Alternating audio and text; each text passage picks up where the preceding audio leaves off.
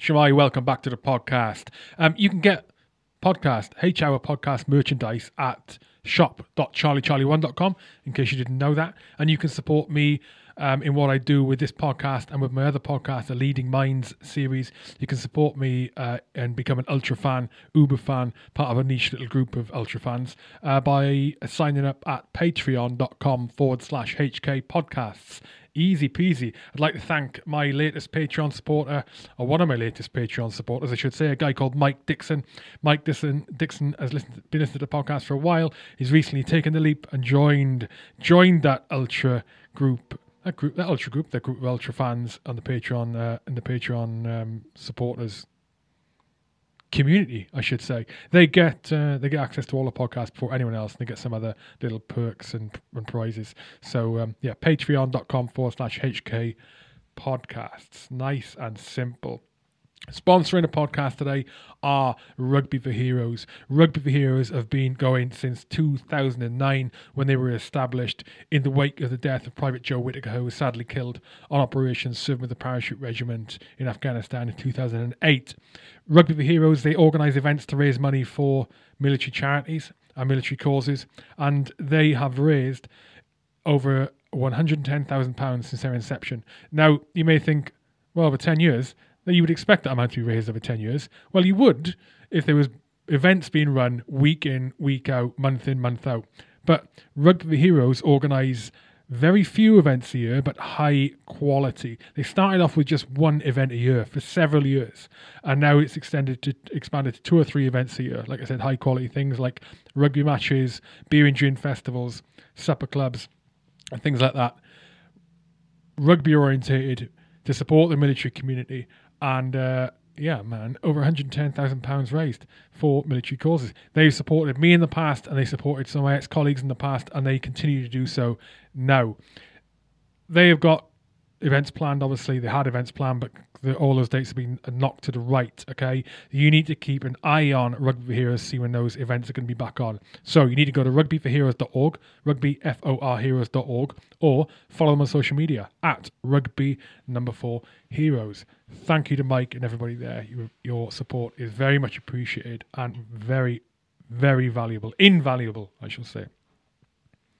Also sponsoring the podcast today are the Aardvark Group. The Aardvark Group have been around since 1982, and they aim to clear the world of unexploded ordnance and mines.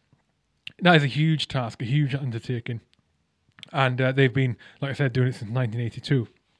They started out with the express objective of developing a mechanical landmine clearing system, which would meet the design criteria which Aardvark's founders considered to be the prime critical factors. So, for the clearance of all known anti-tank and anti-personnel mines, using mechanical and manual means.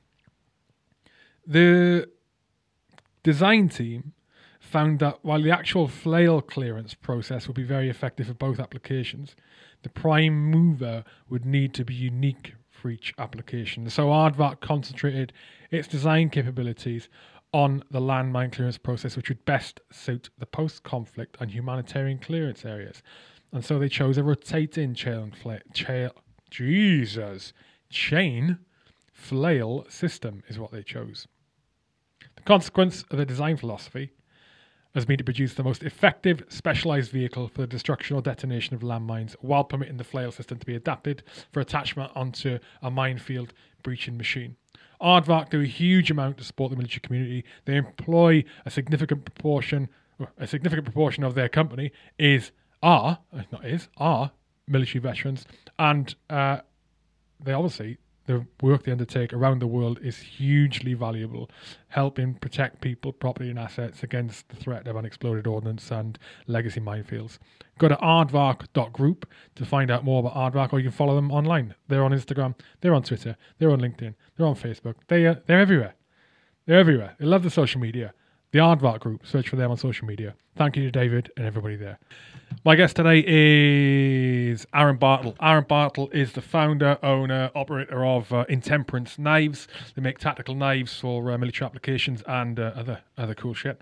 And he's a former submariner, served on a few boats, one of which was HMS Triumph. He left the service in 2019. and ever since then has been steering his own ship with Intemperance Knives. This was an absolute pleasure of a conversation. I learned a lot about submariners and how special, in the various connotations of the word, they are. This is the H Hour podcast. My name is Hugh Keir, and my guest today is Aaron Bartle from Intemperance Knives. Enjoy.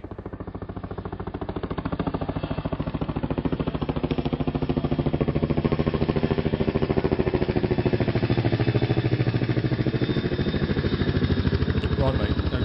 Remind me. In fact, don't remind me. Hang on. I can't hear myself. 2 seconds. Hang on a minute.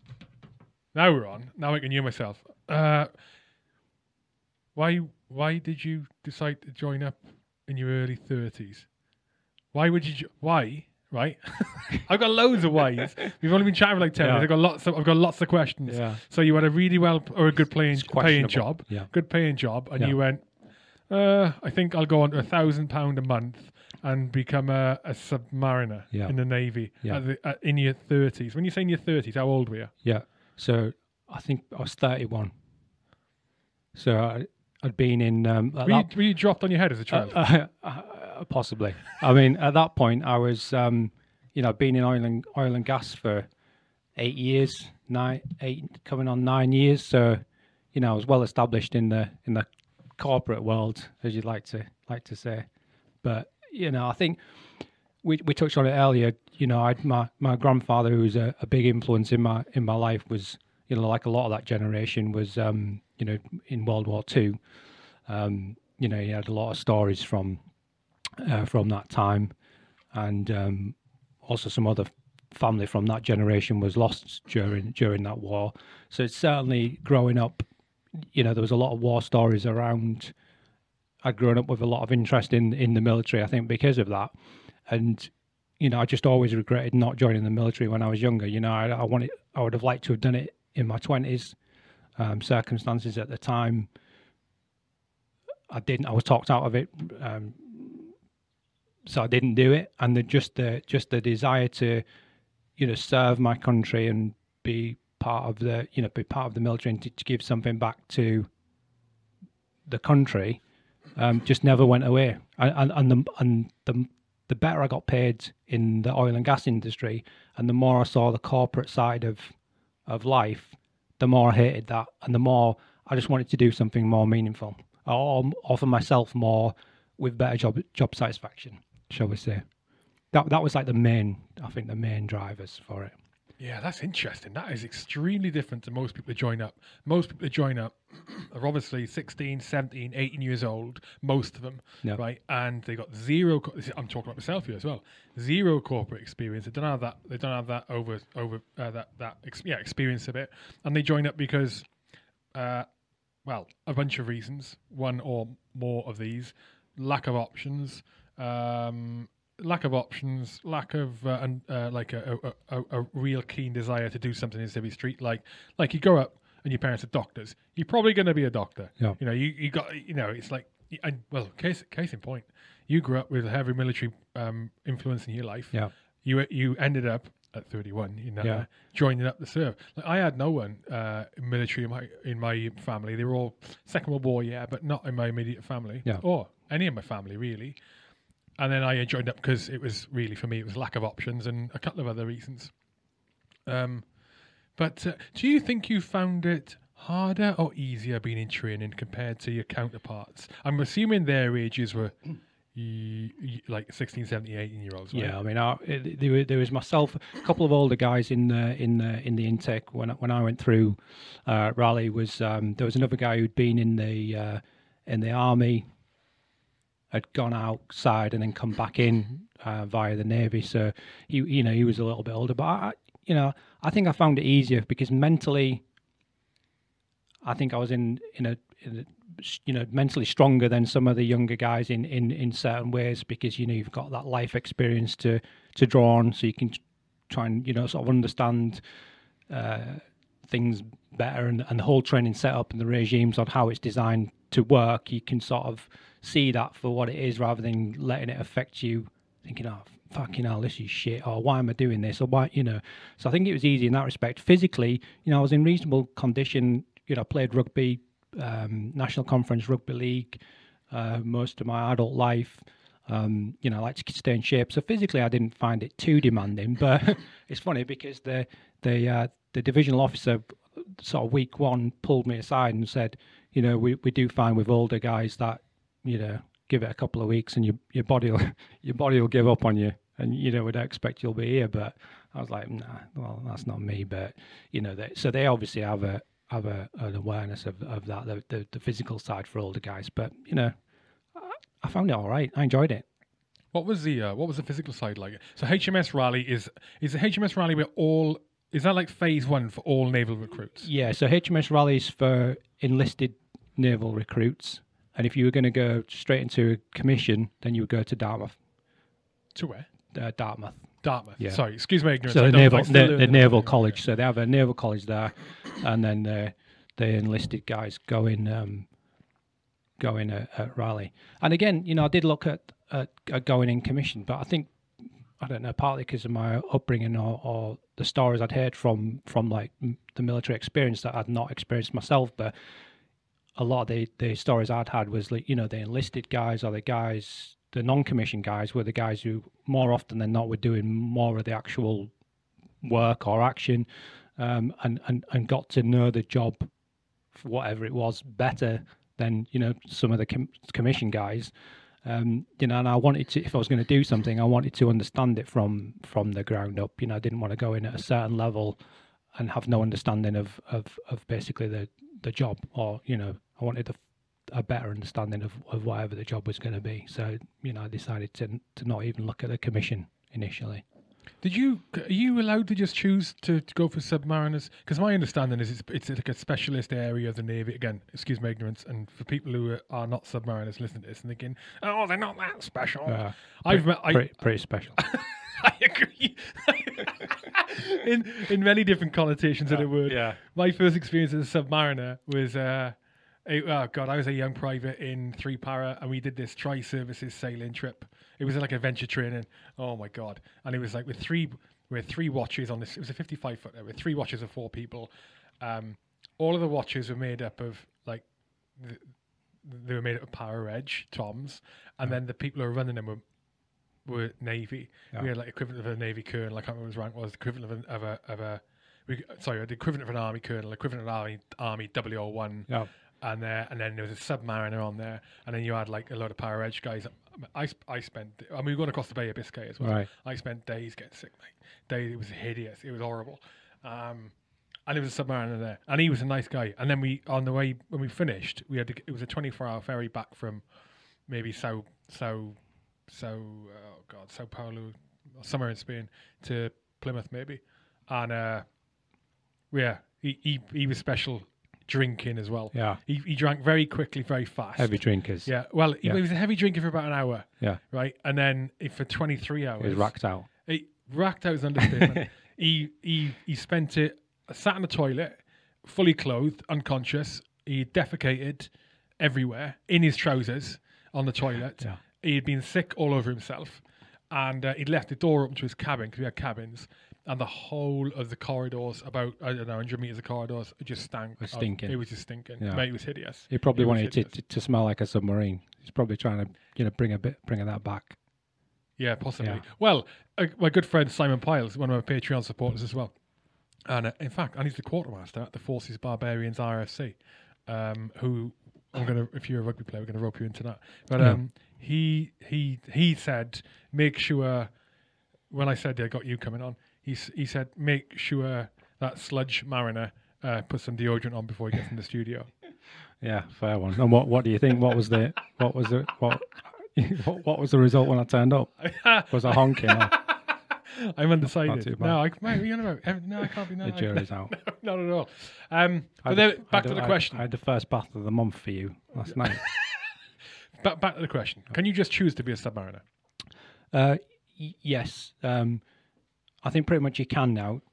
Once you, in fact, I think because of the recruitment drive to get and retain submariners, I think, you know, if you were to, you know, I'm not sure what it's like with the other branches, but the Navy at the time, you know, there was different lengths of waiting lists to get in.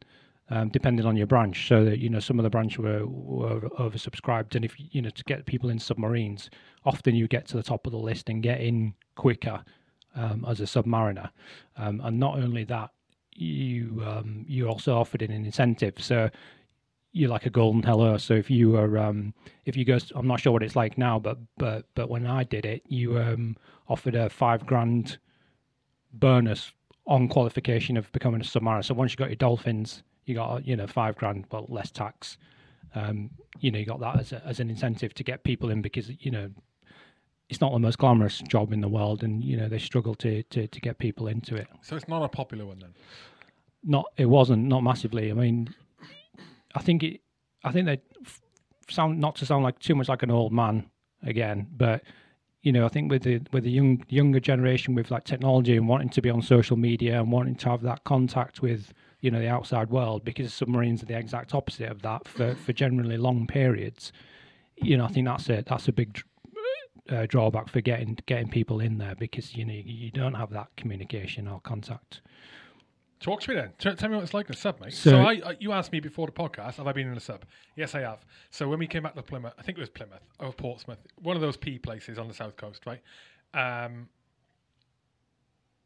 Jumper, which was the nickname of the submariner. Yeah. I can't remember his actual name. Collins, probably. What? His surname was probably Collins if he was Jumper. Why is that? That's just a Jack thing, If it's Collins, you're probably Jumper Collins. Do you not have that in the in the paras? Yeah. Well, I don't know. They just have like I think it goes back to like World War I, World War II. If there was like a famous person of the same name, then you would get that would be a nickname, would become whoever that was. Yeah. So I don't. Is Jumper Collins a famous person? And I only remember because one of my best mates going through submarine school was Collins, Jumper Collins, and that's how I got to hear about that bit. And I think it was probably some random old long jumper from the from the 40s or something, right. Some nonsense, but things like that stick. Yeah, that's why I asked. I didn't recognise the name. Yeah.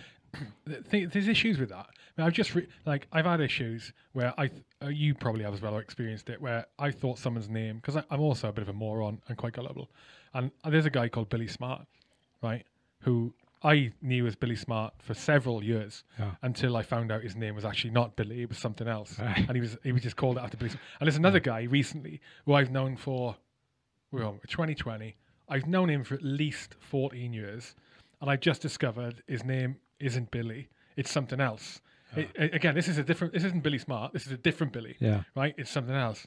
Mate, mental. Anyway, I digress. Okay, so Jumper Collins. Collins, right? Yeah. Okay. Yeah. So I went on to HMS Talent. Talon. Yeah. I went to HMS Talon, and if I remember correctly, that was a diesel. No, Talent's nuclear powered. Is it Talent or Talon? Talent. I went on to Talent. That was my first look at a sub. Recollect. I mean, it's 2002 maybe, 2001 maybe, 2001 I think.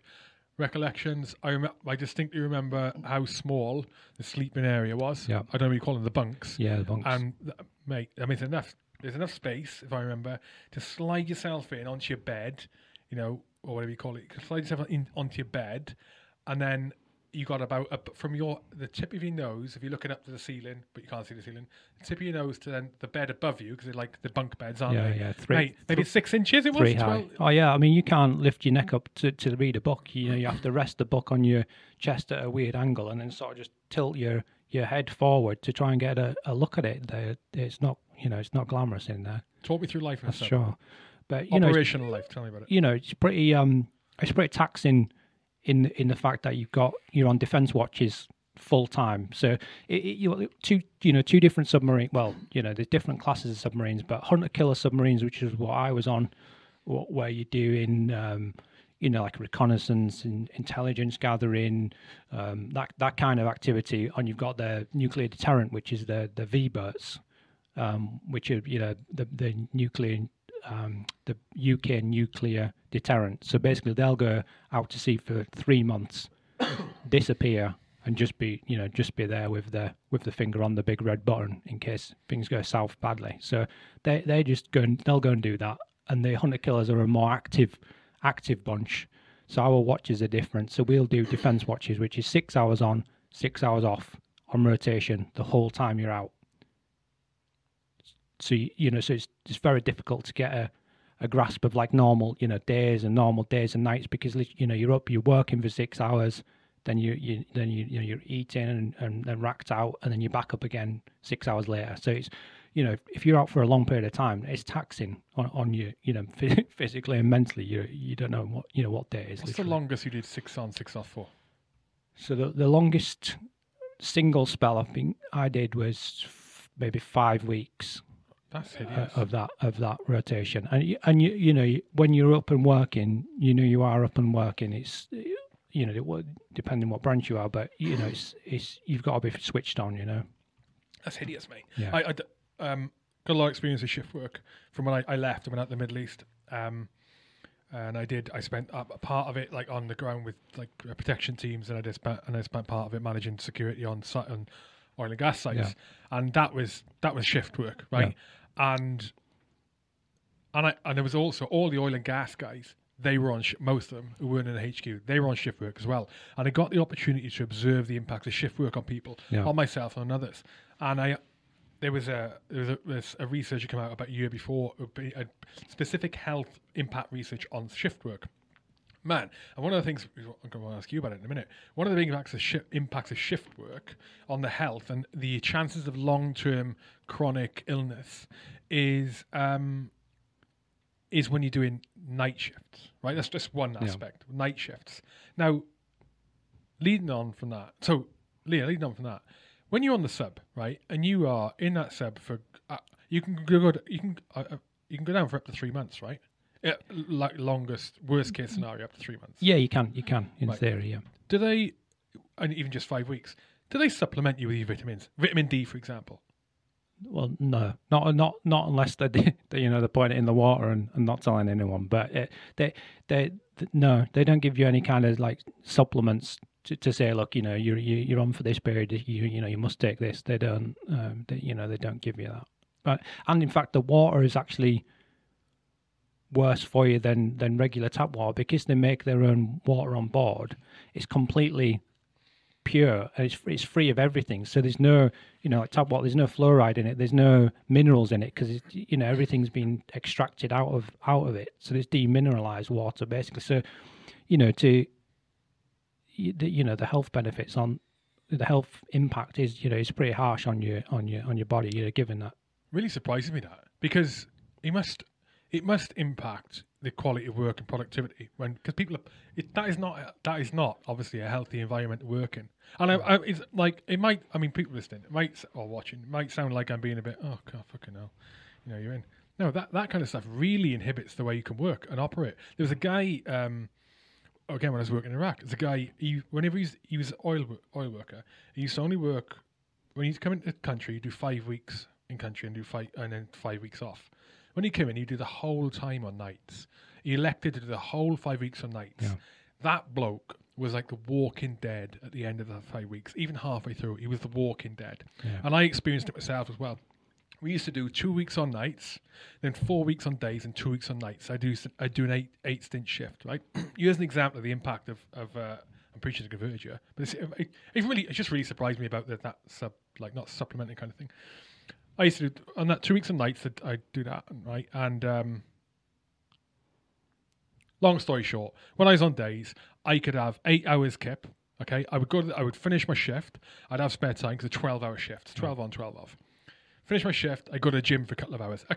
Like long, hard work. Yeah. Then I come in. I watch a movie in bed. I have scoff in the cookhouse, and then I get my head down. I'd only need about 8 hours kip a day. And I do that for 4 weeks, right? Grafting. As in gym, hammering myself, because my job wasn't hard physically, right? Then I go on to 2 weeks on nights. It's the same for the start and as at the end. And I would come off the shift. I'd do the gym. I find it really hard to do anything more than an hour, okay? And then I get into bed. I would sleep for like 10, 11 hours, and it wouldn't be enough. Because, and all that was down to, I put it almost entirely down to lack of sunlight, so vitamin D. Yeah. And the other one was, because I was eating when my body was used to sleeping, you can't just knock that. They call it the limbic system. I think, Yeah. right? You can't reverse that. Even if it did like nights for 3 months, your digestive system, the way your body's set up, doesn't reverse. Yeah. It's still when it's nighttime, your body knows it's nighttime and it shuts down things like your digestive system. Everything goes to sleep. So That was impacting me. And that bloke was doing it for 5 weeks. Yeah. He was like The Walking Dead. We just could hardly hold a conversation towards the end of it. Yeah. Mental. Anyway, I'll have a word with the Navy for you. And that's why submariners are all nails, because they're, they're vetted out to be able to withstand that kind of conditions, Did you notice anything like that? Health impacts kind of thing? I don't think so. No, not directly. I mean, look, you do look at some guys, like you say, and they look like, they've just been inside on a long stretch, and they come out with that prison tan. But no, I didn't notice anything directly. But then come to mention it, when you look around and you look at the senior race and the older guys who have been on for 20 years, and they do look fucked. They like you said, they look like The Walking Dead. But you see with the night shift work, and that study was on about that they found, I'm trying to remember the numbers, I'll have to look it up again, but they found that your risk, for example, of getting diabetes, type 2 diabetes, went up by something like 30% just from doing night shifts for prolonged periods. Yeah. That's a huge amount. Your risk of getting a heart disease went up by X amount of percent. But I can't remember the figures, but it was huge. I'm thinking, Jesus Christ. I mean, I don't know whether you do get extra pay for being qualified submariner. So you get extra pay on top of your normal naval pay for being a qualified submariner, but then also you get extra pay when you're away on a boat for a period of time. I don't know whether that's their way of compensating you for that risk. I don't know, but you've got that plus. No exaggeration, they're nuclear-powered boats, and you've seen how small they are. And sometimes, if you're on, if the boat's working really hard and the reactor's flashed up, burning strong, there's places you can't even sit in the mess because the radiation's that high coming through the walls that you'll go into the mess one day and half of it's there's a bit of yellow tape across the table and you can't sit in that corner because the radiation's too high, but you're all right if you sit this side and have your wets. But that's Jen, some days that is what it's like, and they won't even let you, the reactors on the submarine where it is and sometimes they won't even allow you to walk over it to go to the back because the risk is like too high. So like Jen, there's obviously like some nasty things going on there. That is mental. Yeah. Isn't that mental? I know. In this like risk averse day and age as well, you think that's brilliant how it can still be allowed to happen. But the T-boats, which is the class of boats I was on, which is Talent was, Triumph, and that era of boats, the nuclear powered, but they're inside as well. They're like an old World War II boat. There's pipes everywhere, valves, switches, and it's kind of like that old school, what you'd imagine a submarine to be like. And and that's part of what I enjoyed about it, if I'm honest, because it is that proper like old school, environment, and there is that a little bit of a disregard for health and safety because you're like, well, with submariners, this is what we do. We get on with it, So yeah, and and that's sort of admirable as well. I can see that's that sort of what's it? You just get used to the hardship. This is the way we do it. We're doing an important job. I can understand. I can understand. Oh, I mean, and if you look, like any military unit, has their pride and their history, and I think submariners, I think they do get forgotten about a lot, especially in sort of modern. Warfare or modern conflicts, because you don't always hear about what they're doing because of the nature of what they're doing, but they're doing some really early stuff, and then you look at the history where during World War II they lost. If you take the submarine service as a unit as a whole, the percentage of men they lost within that unit was even higher than Bomber Command. The fatality rate of being a submariner during the war.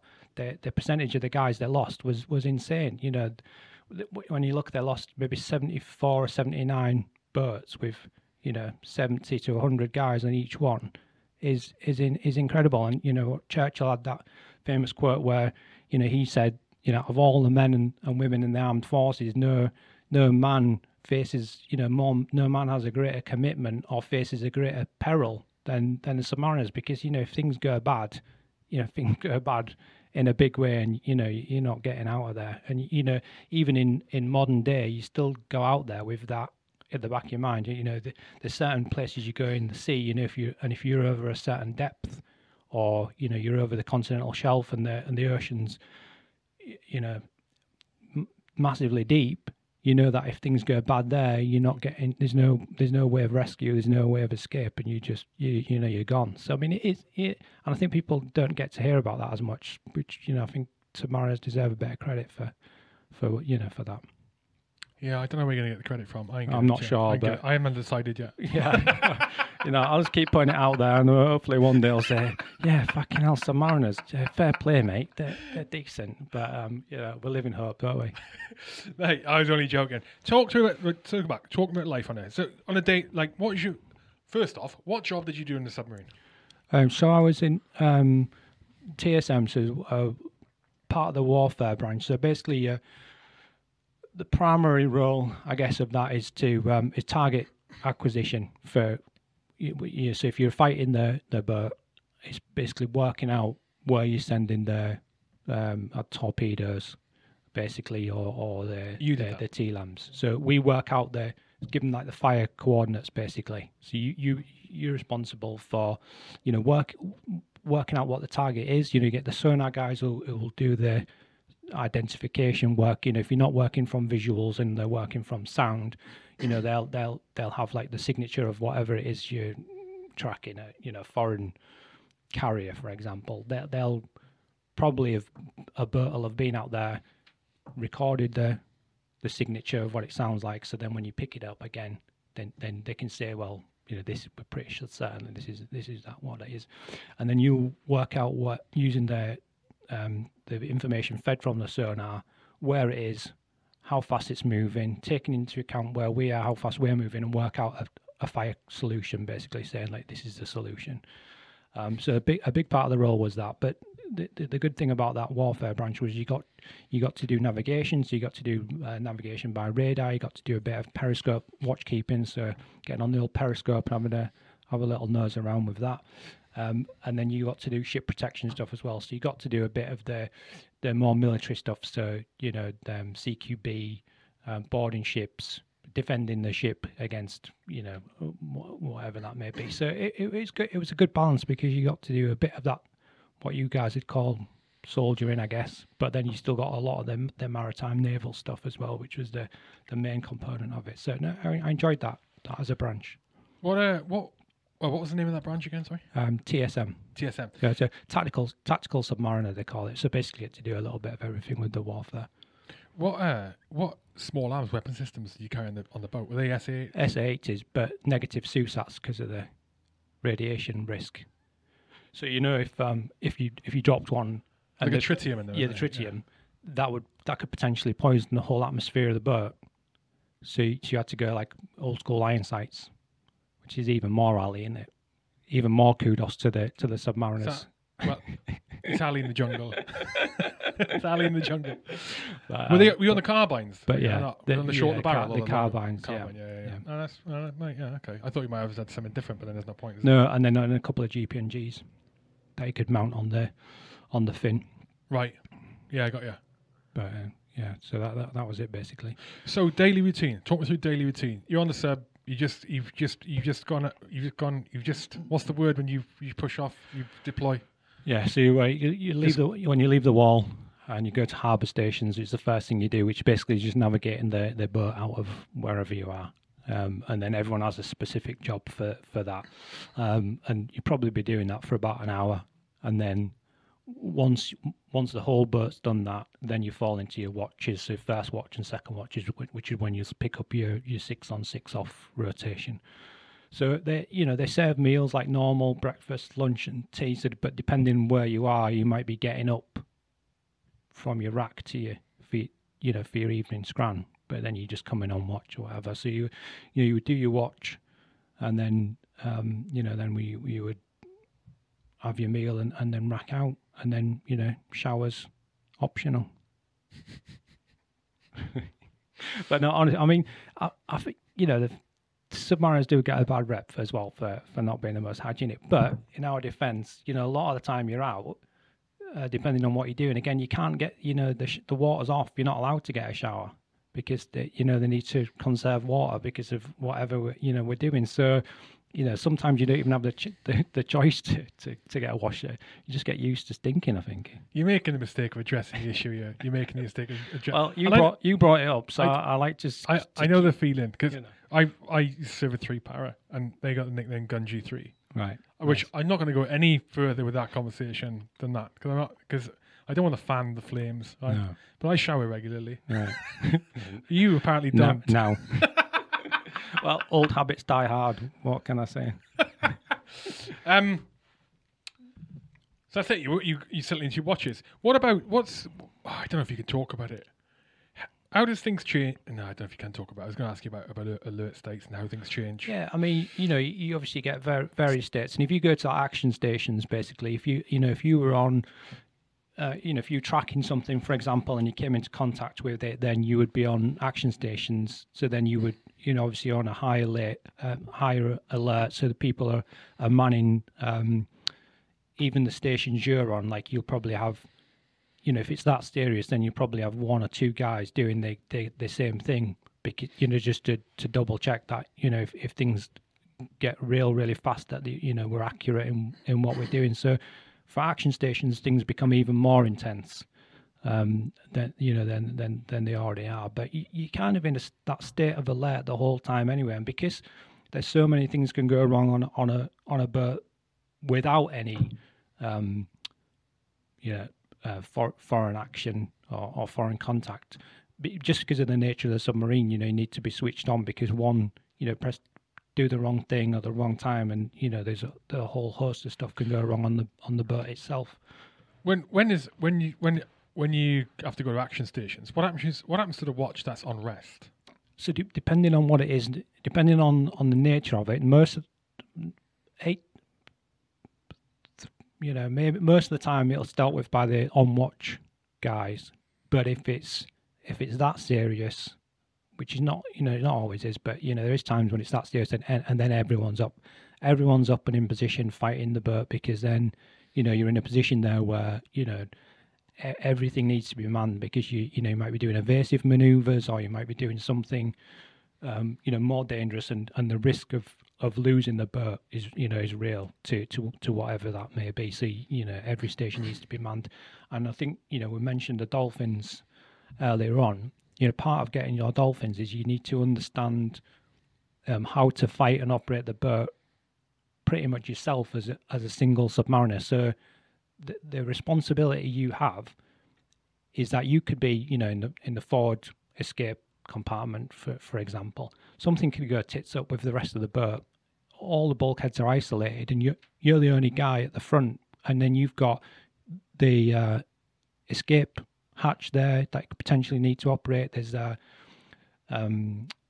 secondary sort of weapon system there that you may need to fire off. There's manual override for hydraulics and the electric system.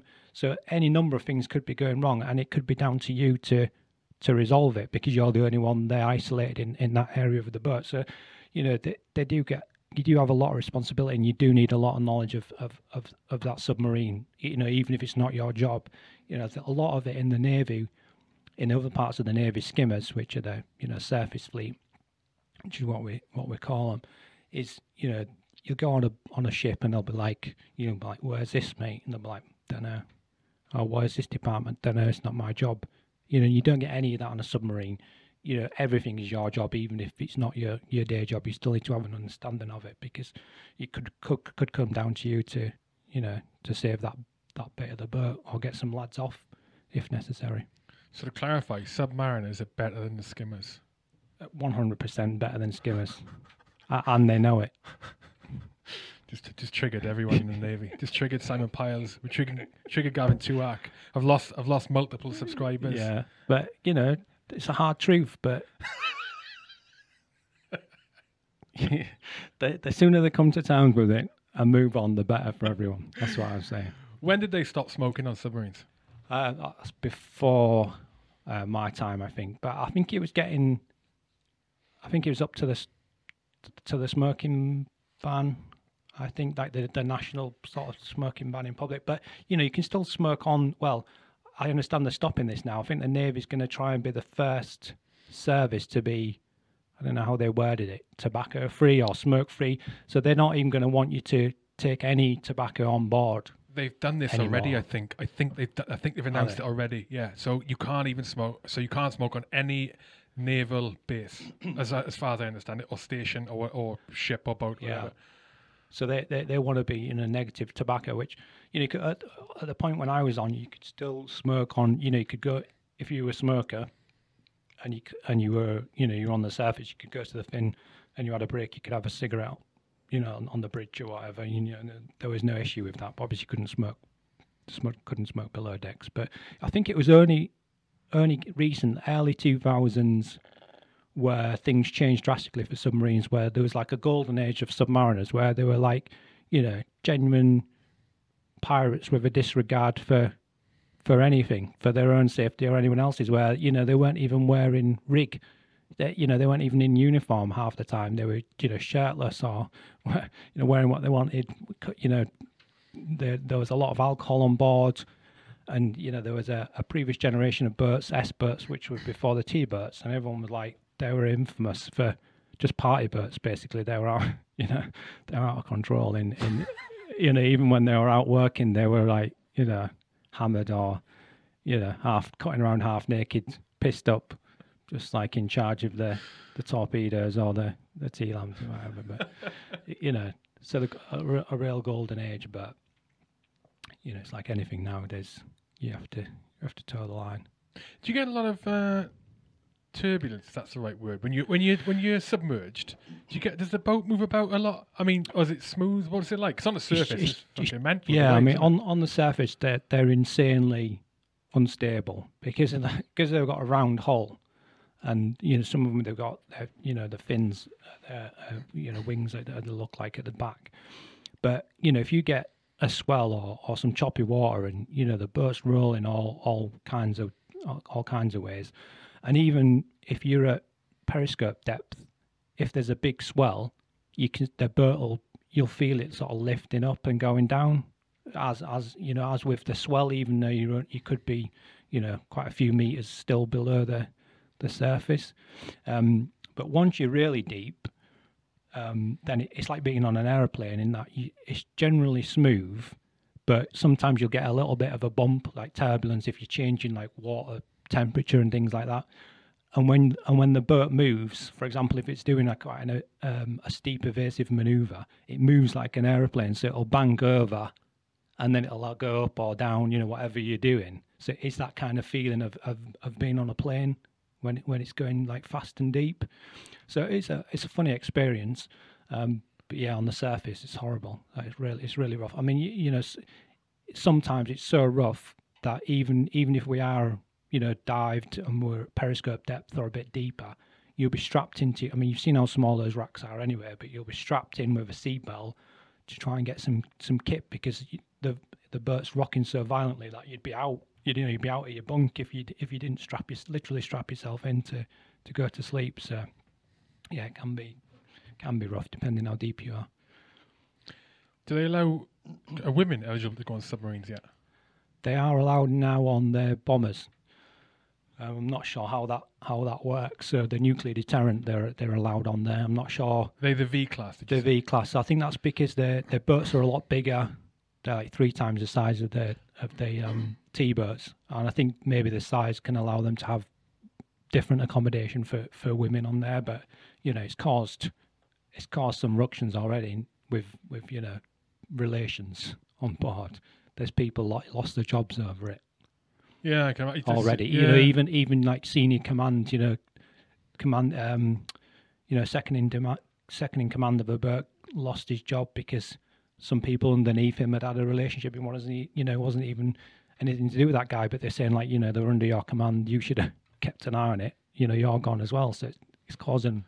Yeah, they need to wise up to that though. I mean, because the thing is, with the military becoming more, trying to get more equality, like sexual equality in there. It's the same problem in the army, man. It seems a simple thing to go, yeah, we can allow women into whatever units, man, and arguably it's easier to accommodate that on ops. Yeah. Right? But it's in camp, it's in base is the problem. I mean, when I say it's easy to accommodate on ops, that's from my perspective, being out on the ground. It's not from a submarine perspective, right? Yeah.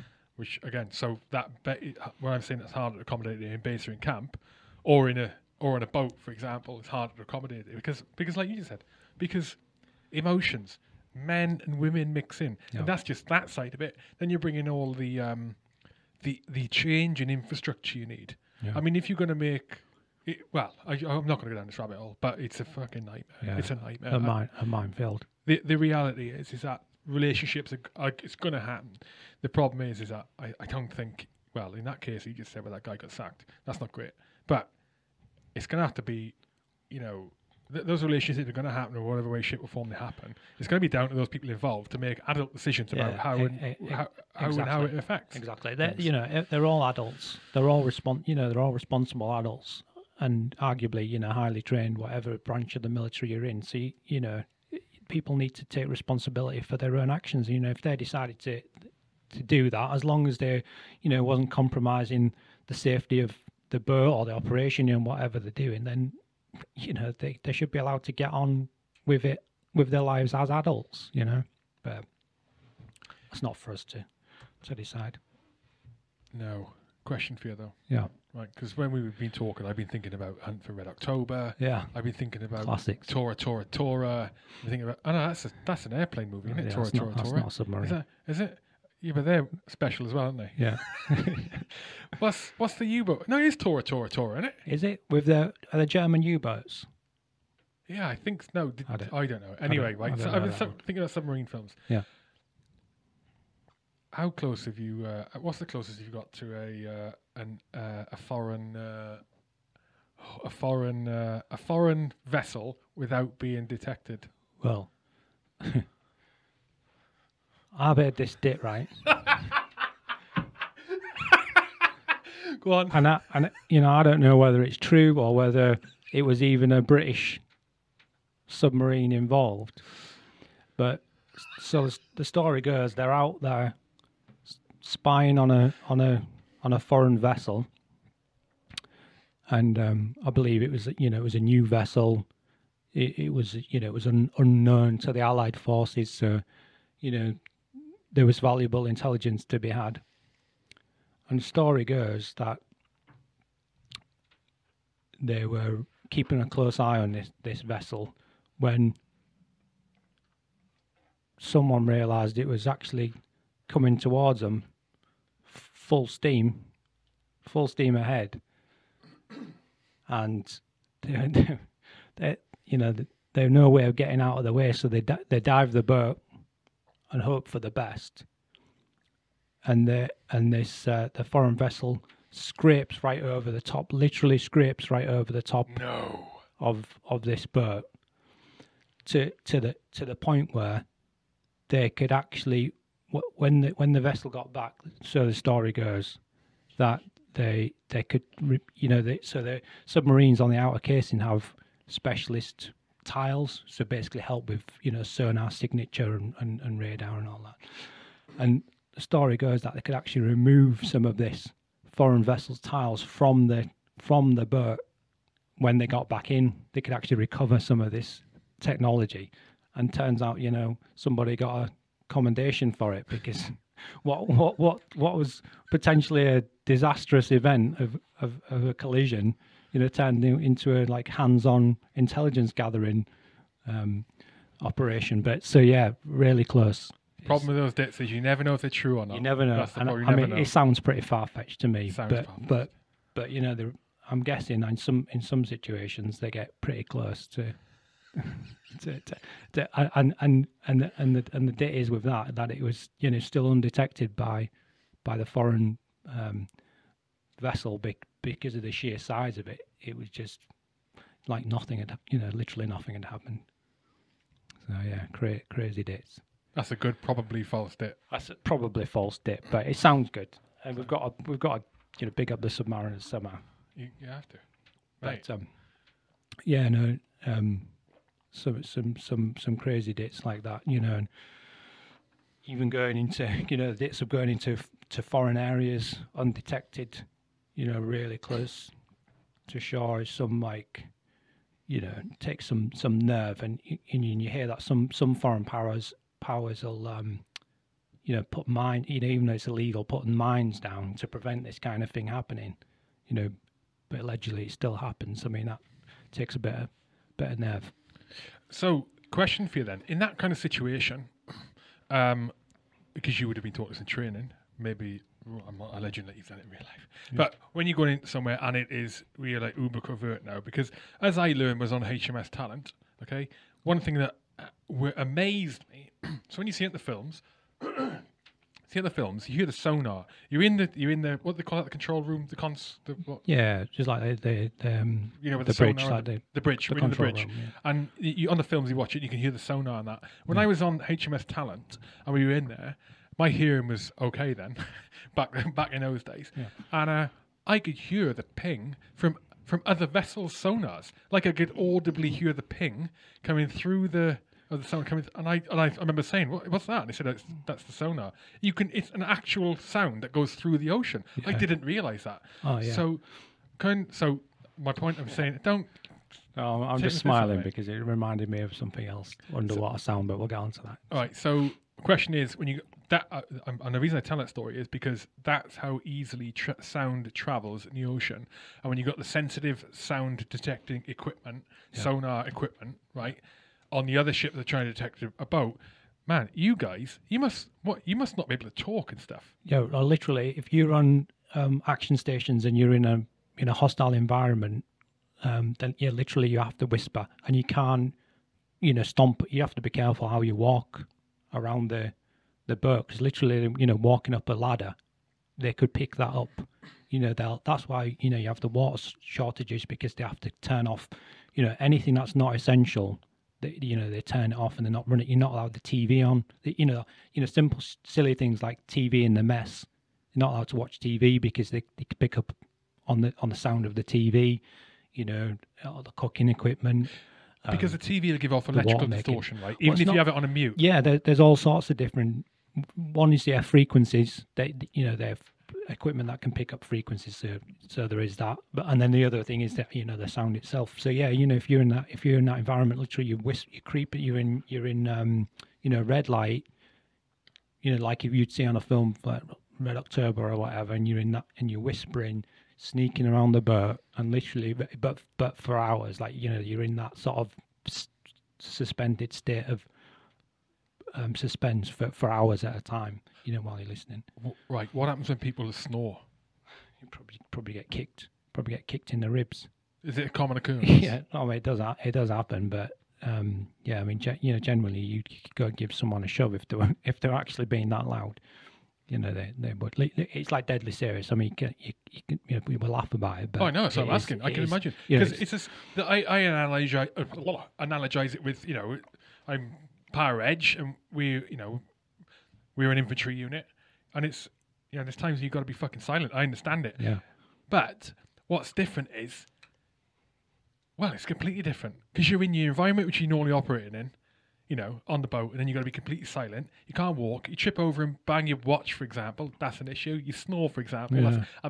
Just being in a constant state of that. You're working back after you drop a spanner or something like that. It's happened, It's not, because the difference, like, again, going back, the difference is with the way I used to have to operate, and a lot of other people, not just the infantry, but other attached arms who do, on the ground stuff. Yeah. The kit you work with is built to be quiet. You're not working in a metal environment with big flipping clunky things. Yeah. It's as you can make it as safe as you want to make it. Yeah. I would not want to be on a boat doing that. I mean, they still even now like give out, the old Timberland like deck shoes, like boat shoes. You've seen them with like that people wear them for fashion now. Like that stylish shoe. They still give them out for people in the control room. So if you are walking about, you've not got your big steaming bats on or your big boots on, clumping around the control room. So there's still that the requirement for quiet. But it's funny you say about sound traveling, but one of the, I thought it was a massive wind up when I first joined the service, was that there's a thing called the underwater telephone. Go on. And I'm like, you're taking the piss. And because obviously I'm older as well, I'm thinking, I'm not having this young kid like taking the piss out of me, telling me about underwater telephones. He thinks I'm like born yesterday. Do you know what I mean? So, but it turns out it's a genuine thing that if you're close enough to another vessel, you can just basically broadcast the sound of your voice through the water, and it'll pick it up. But you have to talk like mega slow. So when you hear it, it's like, "Hello, are you receiving me?" And I'm like, "Fuck off! How is that a real thing?" You know what I mean? We're on a boat, millions of pounds worth of the Navy's finest equipment, and we've got some bloke, on a loudspeaker under the water talking like that. But it's a genuine thing. Well, yeah, the underwater telephone.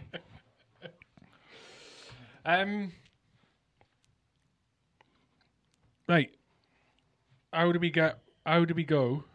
you go from Submariner? So you must have left at 37 to Intemperance Knives. Talk me about that. So I mean, like I mentioned with my grandfather there, when he had some war debts, and apparently met in his time during the war. It said he'd met William Sykes of Fairbairn Sykes fame, for those guys developing their knives, and he'd done some time out in Burma, and that sort of knife fighting knife culture is where the FS knife was kind of the idea was born from those guys doing that, involved in that policing and different activities in, like, I think it was Shanghai or somewhere out there in the east. And so he had a lot of bits about that and knives in general, and an interest. And I'd done engineering when I left school as an apprenticeship, and part of that I'd done some metal work and some blacksmithing, and I'd made a few, and had an interest. Fast forward to oil and gas, the Navy, got injured on a deployment on the boat, and when I come back, I'd spent some time at Headley Court, which was open. It's moved now, so it's not a military hospital now, but back then, Headley Court down in London, I'd spent some time there recovering.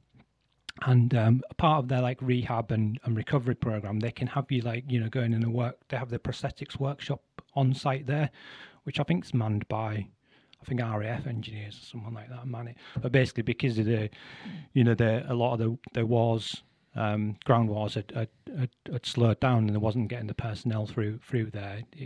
Basically it was there, but they wasn't really doing very much with it. So you could, as a patient, you could go down there and do like woodwork or metal work, just something to get you up and about, out of your room, get you working and moving again.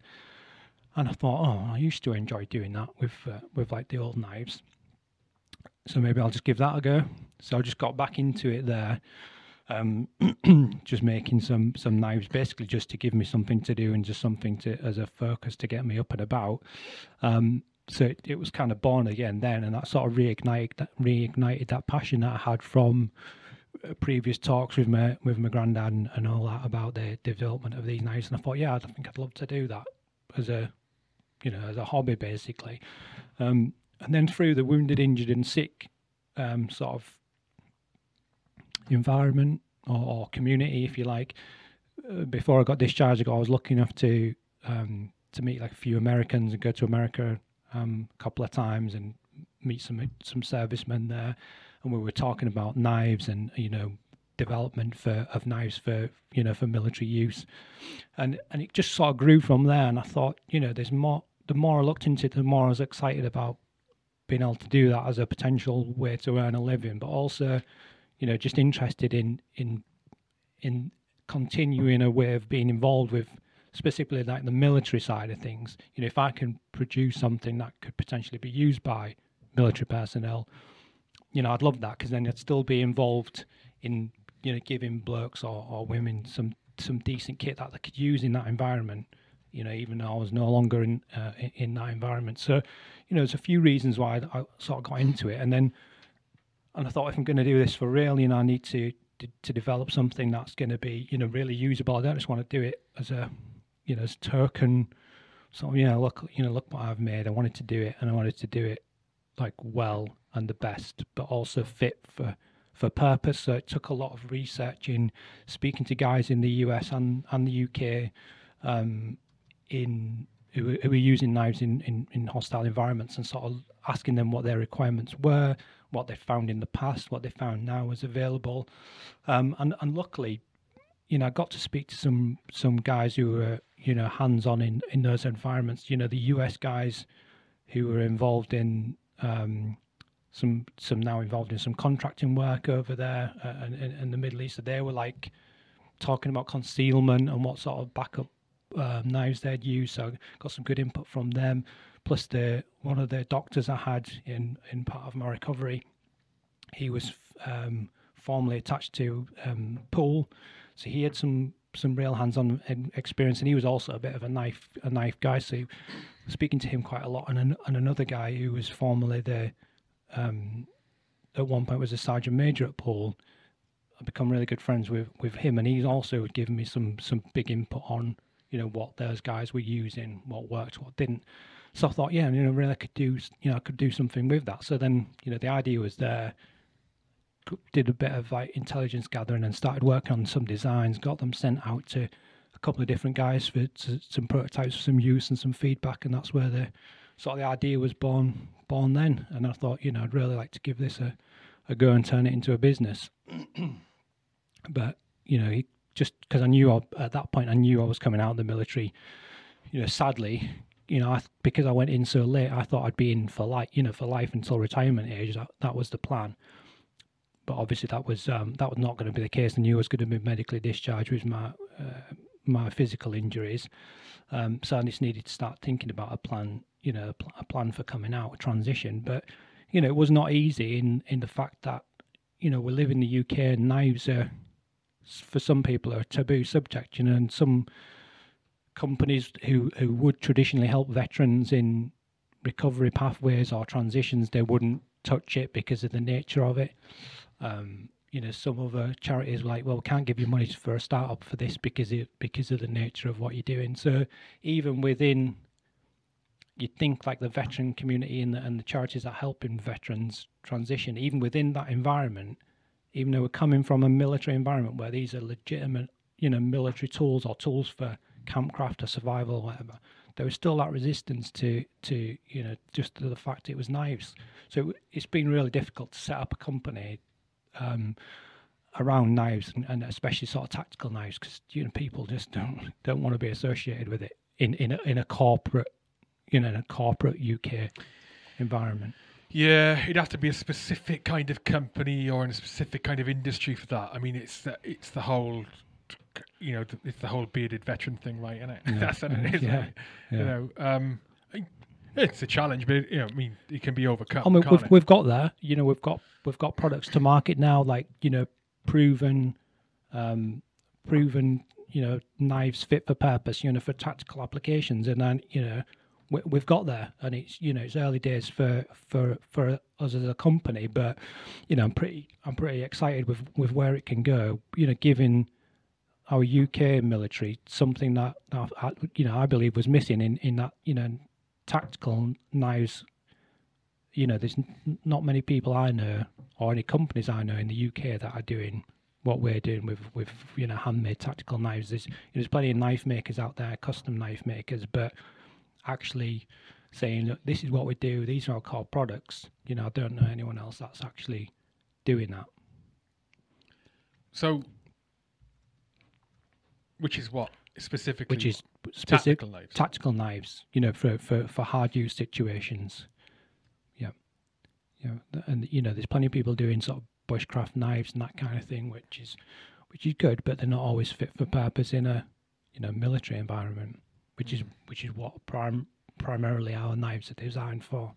Yeah, and your knives look alley, mate. Yeah, exactly, and they look good. But that's just they were developed for a specific purpose, and that's how they look. So they they were designed for a function. It just so happens that they do. They look the business as well. But that's not. I didn't want to design good looking knives. I just wanted to design knives that do a job. When did you set it up? So before you left? Yeah, so before I left, started on the prototypes.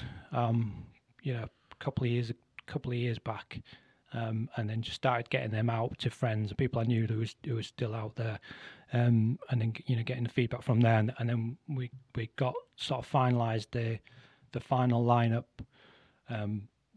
probably just in time for me to leave, and then just been sort of steadily growing over the last year into the point now where I've just come to started on the social media on Instagram, which I wasn't really doing before. So started to try and promote it on the socials and in the veteran community. What's the Instagram handle? So it's intemperance_knives. Temperance_knives. Yeah, and you can see obviously the link to our website on there. But you got a website set up already, have you? Yeah, so there's if you look on the profile, there's a link to the website there. So yeah, we're fully good to go. But what I didn't want to do as a business is just come to, start putting it out there, but then saying, yeah, but we've not got a website, or we're working on this, but it's not ready yet. I wanted to come to market with with the products ready to go, with everything ready, and being able to provide it, straight off the bat, rather than saying, I've got this idea, but it's a few months in the working or whatever. Yeah, I think it's become a little. I've been thinking of this a lot recently because I've been talking to a couple of companies, veteran-owned, just to help try and support them. And in fact, you know what? I spoke to two this morning, three in the last 2 days. So 2 this morning, 1 yesterday. Yeah. None of them got a website. No. No, I tell a lie. One of them's got a website. I think it's madness. Well, the reason I'm bringing it up is I think these days it's not as much madness, right? Because really, I think all a website provides these days for a company that sells a product, right? Yeah. I think really when we're talking about what social media is like these days, all a website provides is a the main thing is a function to pay. It's a function to pay. Yeah. And then the secondary role is to persuade you to buy. Because to get to a website, right, these days, right, people will find your website through Instagram. Yeah. It goes through social media first. Yeah. Right? That's how it happens exactly. these days. And that's why we've started the Instagram. But what the facilities you have on social media now is you can do everything from generate a lead. Yeah. Generate a lead through a potential customer to sell them the product, even having a website. You can sell on Instagram, you can sell on Facebook. And that's what I'm saying. I think website thing. Unless you're a knife company, because it goes against their community guidelines. So I can't pay, like you could do a paid promotion to promote your profile on Instagram as a business. I can't do that because the business is selling knives. It goes against their guidelines. So we can't promote any of our posts or stories or anything of that nature. We can't promote it on Instagram, and we can't have a as far as I'm aware, the last time I tried to do it, they wouldn't allow it. It was, you can just set up to buy the products through Instagram. Like you say, you can click on a post and it'll show the product and the price. Or because of the nature of what we do, they won't allow that function. That's a pain in the ass. Yeah, it's been difficult. Honestly, even to get a bank account for the company. We're a limited company, fully legit, but even back in the early days to get a bank account, because we were a knife company, the mainstream banks were like, nah.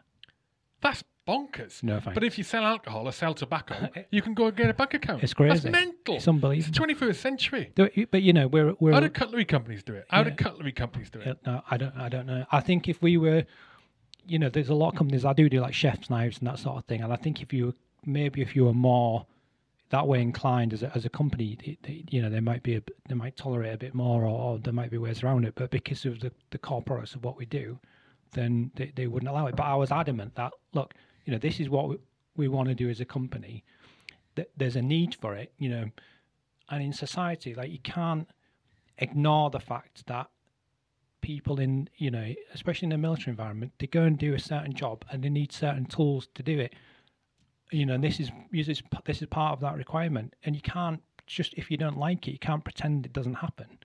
It happens. People need this stuff, and as long as we're being responsible as a company, and we're not, we've got the age guidelines on the website and before people buy, and plus the prices, they're high end knives, the premium prices, so they're not really accessible to, somebody younger who might be irresponsible and going out to do something, Just irresponsible. fucking stupid. So They wouldn't come to you for that anyway. it's been difficult. They would go to somewhere which can sell knives. That's not the problem. They would go to exactly. Asda and pick up a fucking kitchen knife, or they would go to the local DIY Pound, shop. or the Poundland. Yeah, exactly. Or they get their 18-year-old, 19-year-old, 20 or Poundland Yeah. cousin to go in there and go to fucking Poundland again. That's what frustrates me about, it's probably another controversial topic if we ever got onto, to I love like it. knife Have you crime. seen my baseball cap up? Knife crime UK.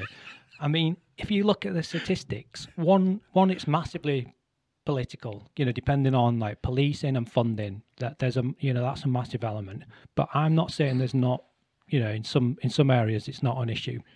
But if you look at what's involved in, like you say, in that crime, it'll be a screwdriver or a chisel or a knife from the pound. Like, you can't tar everyone with that same brush and say because you make knives, you're irresponsible or you're an irresponsible company. It just doesn't. It's just it's not right, and it's not. It's like this cancel culture. They can't just pretend we don't exist because they don't like it or it doesn't fit in with their agenda. So how are you selling it? Have you got distributors? No, so we sell direct from our website. I was in some early talks with a couple of sort of knife distributors in here and in Europe, a European one, but I'm not sure. I'm not sure whether we'll go down that route. Depends, I guess, how the company grows and what the demand is. And the other issue is obviously if you're selling to America, is that the import tax that they have to pay, but so I'm not sure whether we'd need to put some with a distributor in the US. I'm not sure. I think it's too early to say. We've sent some out there, just as private customers that have been buying them. So, it's not unreasonable. People expect that if they're buying some from the UK, then there's an import tax, same as if we were buying from the US. But that was another reason why I had some feedback from a guy the other day, someone from the parachute regiment who'd bought one of our knives, and he'd messaged me and said, it's good to find like a tactical knife, but in the UK, and we don't have to pay import tax from the US. And that was another reason why I wanted to do it, is because to give our guys access to the same things like some of the American guys have got, but without having to pay they've got something that's British made. It's a veteran company, and they don't have to pay crazy extortion, import taxes to get their hands on it. So where'd you do it all, mate? Where are you making them? Well, started off making it in my shed. Well, obviously the hospital was where it first started. Then it got a shed. Hang on. You started making knives in the hospital. Yeah. How'd you do that? At Headley Court. Yeah, I sneaked in the steel, and just didn't really advertise to the powers that be what I was actually doing. And just cracked on with it, on the DL. But literally, I couldn't. There was I was working with like one of the occupational health nurses there, and I was like, "Look, this is what I'm doing." She's like, "Well, just don't tell anyone else about it, will you?" I'm like, "Okay." But controversial was a knife in the hospital, but so that's where it started, and then now we've got a bigger workshop in Huddersfield, so we do everything from there, and we've got other people that do. The Cerakote, which is the ceramic coating that we use. We've got a guy down in Essex who specialises in that. So we don't do that in house because that's a specialist thing. So we get him to do that, and then the knives come back to us for sharpening and sending out. But everything's done on site in Yorkshire. From start to finish, how long does it take to make a knife? Assuming the design is done. Yeah, assuming the design. I mean, that was the hardest thing, was getting the designs nailed. But now the design's done, you're looking at maybe 6 or 7 hours to get pre ready to be coated. So you're looking at say it goes to be coated and comes back sharp. So you're looking at probably 15 to 16 hours on our side, plus you've got the side of the guy who's doing their coating. So, 15, 16 hours plus his bit of time. So 20 hours maybe, all told, for one knife. So what about so apart from the steel bits, Yeah. what about the other, like the handle that isn't steel and stuff like that? Who's manufacturing those? Is that you? Yeah, well, so no, when we use primarily we use like G10, which is common now in the knife and gun industry. There's a lot of gun scales handles they use G10 because it's really What's G10? it's G10. So it's a laminate, it's a glass laminate product. So I'll show you one of the knives that I brought, and it's really grippy. Wait, well, grab it now. What are you talking Yeah, about? I can shut the camera. I'll grab one now. Don't run off. Come back. Grabbing the deodorant. That's what he's doing. Where's his tash? In his admin bag. Yeah, while we were talking, I was trying to bring up the Instagram. Look, intemperance_knives. How fuck he brought an axe? I brought the Fucking hell. tactical axe as well. So this is G10. Jump right down behind that mic. Oh, right. Okay. So if you look from mate, there, that feels like bloody steel. That. I'm trying to hold Yeah. this up. so it's On the really camera. it's really tough. It's temperature resistant, it's chemical resistant, but it's still really grippy. So if you've got wet hands or bloody hands, you're still going to be able to grip. I see you've been using this. Yeah, that's a demo one. So we did it. If you'll see on the Instagram, we smashed a car up with that. Literally, you could take the chop. Literally, we could chop the car roof off with the axe. We could chop through the column, the center column or whatever it's called. There's another one. Hello, mate. So That seems lighter than what it should be as well. It's Yeah. good weight to it. But So that was part of the design, was having something that was heavy enough to I do. wasn't complaining, by the way. I was saying that's good. No, so I mean, it's That's proper light. it's quarter-inch thick, this axe. So I mean, it's a heavy, it's a hefty piece of steel. But we engineered it to be, light enough to carry on your kit unwheeled, but still heavy enough where it could, you could breach with it. It could help you get through locks or through doors or through windows. And that's why it's got the pry bars at the bottom. So it's not just dead weight. You can do multiple things with one piece of kit. And that was the idea behind that. I take it this is a boot knife. I mean, boot or neck carry. I designed that flat because a lot of guys who were carrying on a plate with plate carriers, if you've got a bulky sort of traditional round handle shape in a sheath, it was bulky on the kit, and they want it to be as close as possible to their body. So we designed it. Or designed all of the first range tactical knives. We designed them all really flat for that reason. So when you've got them carried on your plate or wherever it is on your kit, it's a low profile. So that was the reason behind the design. I hold out to the camera as well. That's proper light as well. Mate, this G10, that's an interesting material, isn't it? Yeah, I mean, it's like I say, it's really hard wearing. It's really it's heat resistant. It's chemical resistant. So we need something that's going to be stand up to the abuse that you could potentially give the knives, or the environment that you're potentially going to be in with the knives. And we do. I mean, if you see, we do like a wooden handled version of the dagger, but purely for aesthetics. People like to have that wooden. The FS dagger. Yeah. So we do like a modern version of that. So we call it a combat dagger, because obviously you can't call it the FS dagger, but basically it's designed for the same principle as the FS knife. It's a double-edged dagger, but we do with a broader tip. So one of the feedback that I got from guys who were actually using the FS is that the tips would often break off. They'd have to ping the tips off. So we did a broader tip, so it was a bit more robust and stand up to a bit more abuse. And we do a wooden handled version of that. But again, we use a stabilized wood, which means that it's been injected with a resin. So it won't crack or fatigue with water or sunlight. It's not as durable as the G10, but if you still wanted to take it into that kind of environment, it would stand up to it. But mainly that's for aesthetics. The old school guys like a wooden handle. I mean, we're going to do more things. We've got some coming out next year where we've got camo.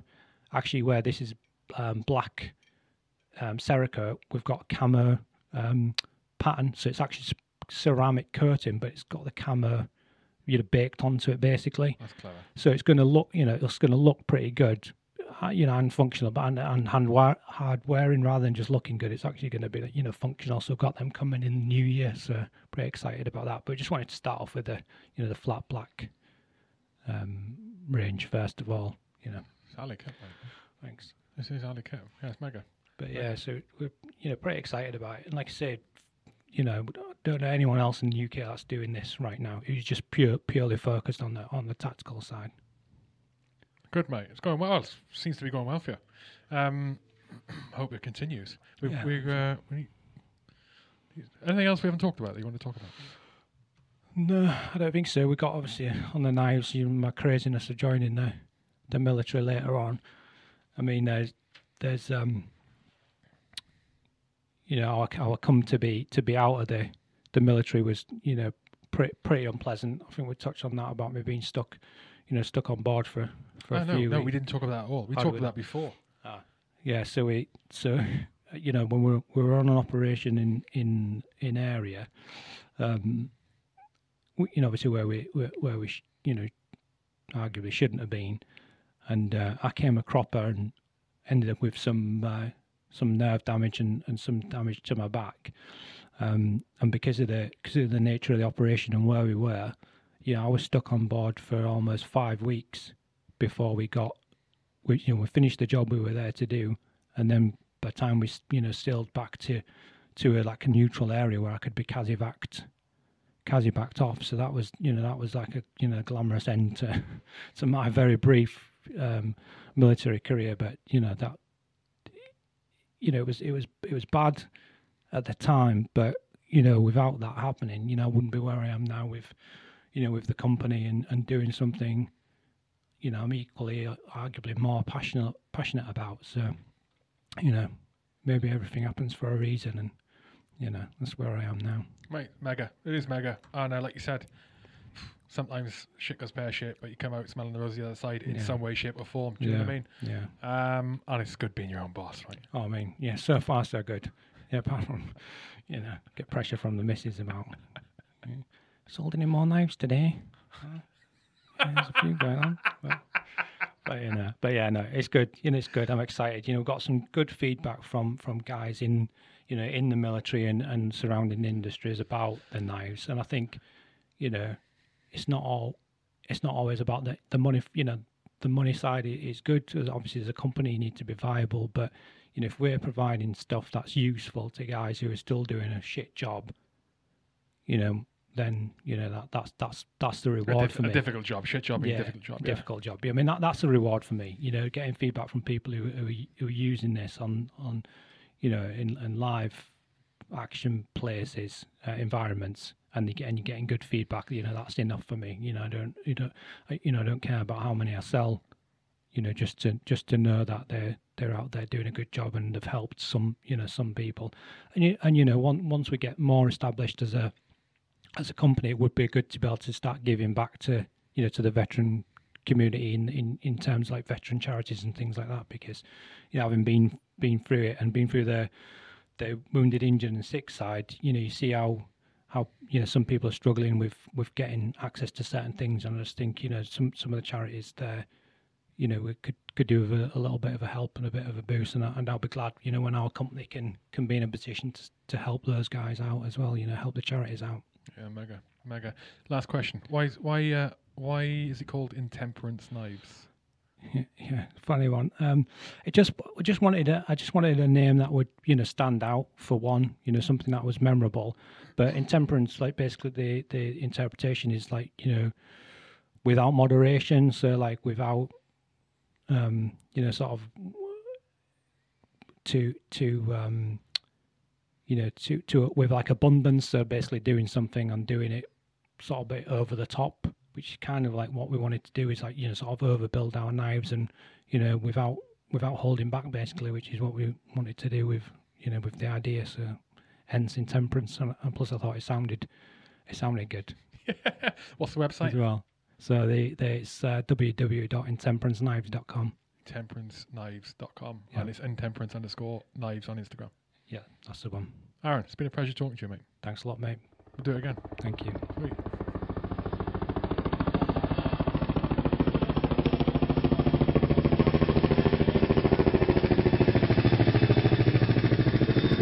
Thank you for listening to the podcast. If you like the podcast, listen to this episode and you enjoyed it, then let the guests know. Find them on social media, and leave an iTunes review, please, or Apple Podcast review, or whatever podcast app you use.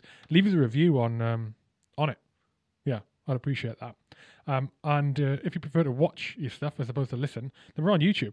Go on to YouTube and watch us waffling away, not just listen to us waffling away. Just search for H Hour Podcast on YouTube. We will pop up. What else? Oh yeah, you want to take the leap and become an Ultra fan, part of a little Uber community, a small but not indistinct community of Ultra fans for the podcast, and you can go and sign up at patreon.com/HK Podcasts. We have a little Discord group going, which is like a social media app.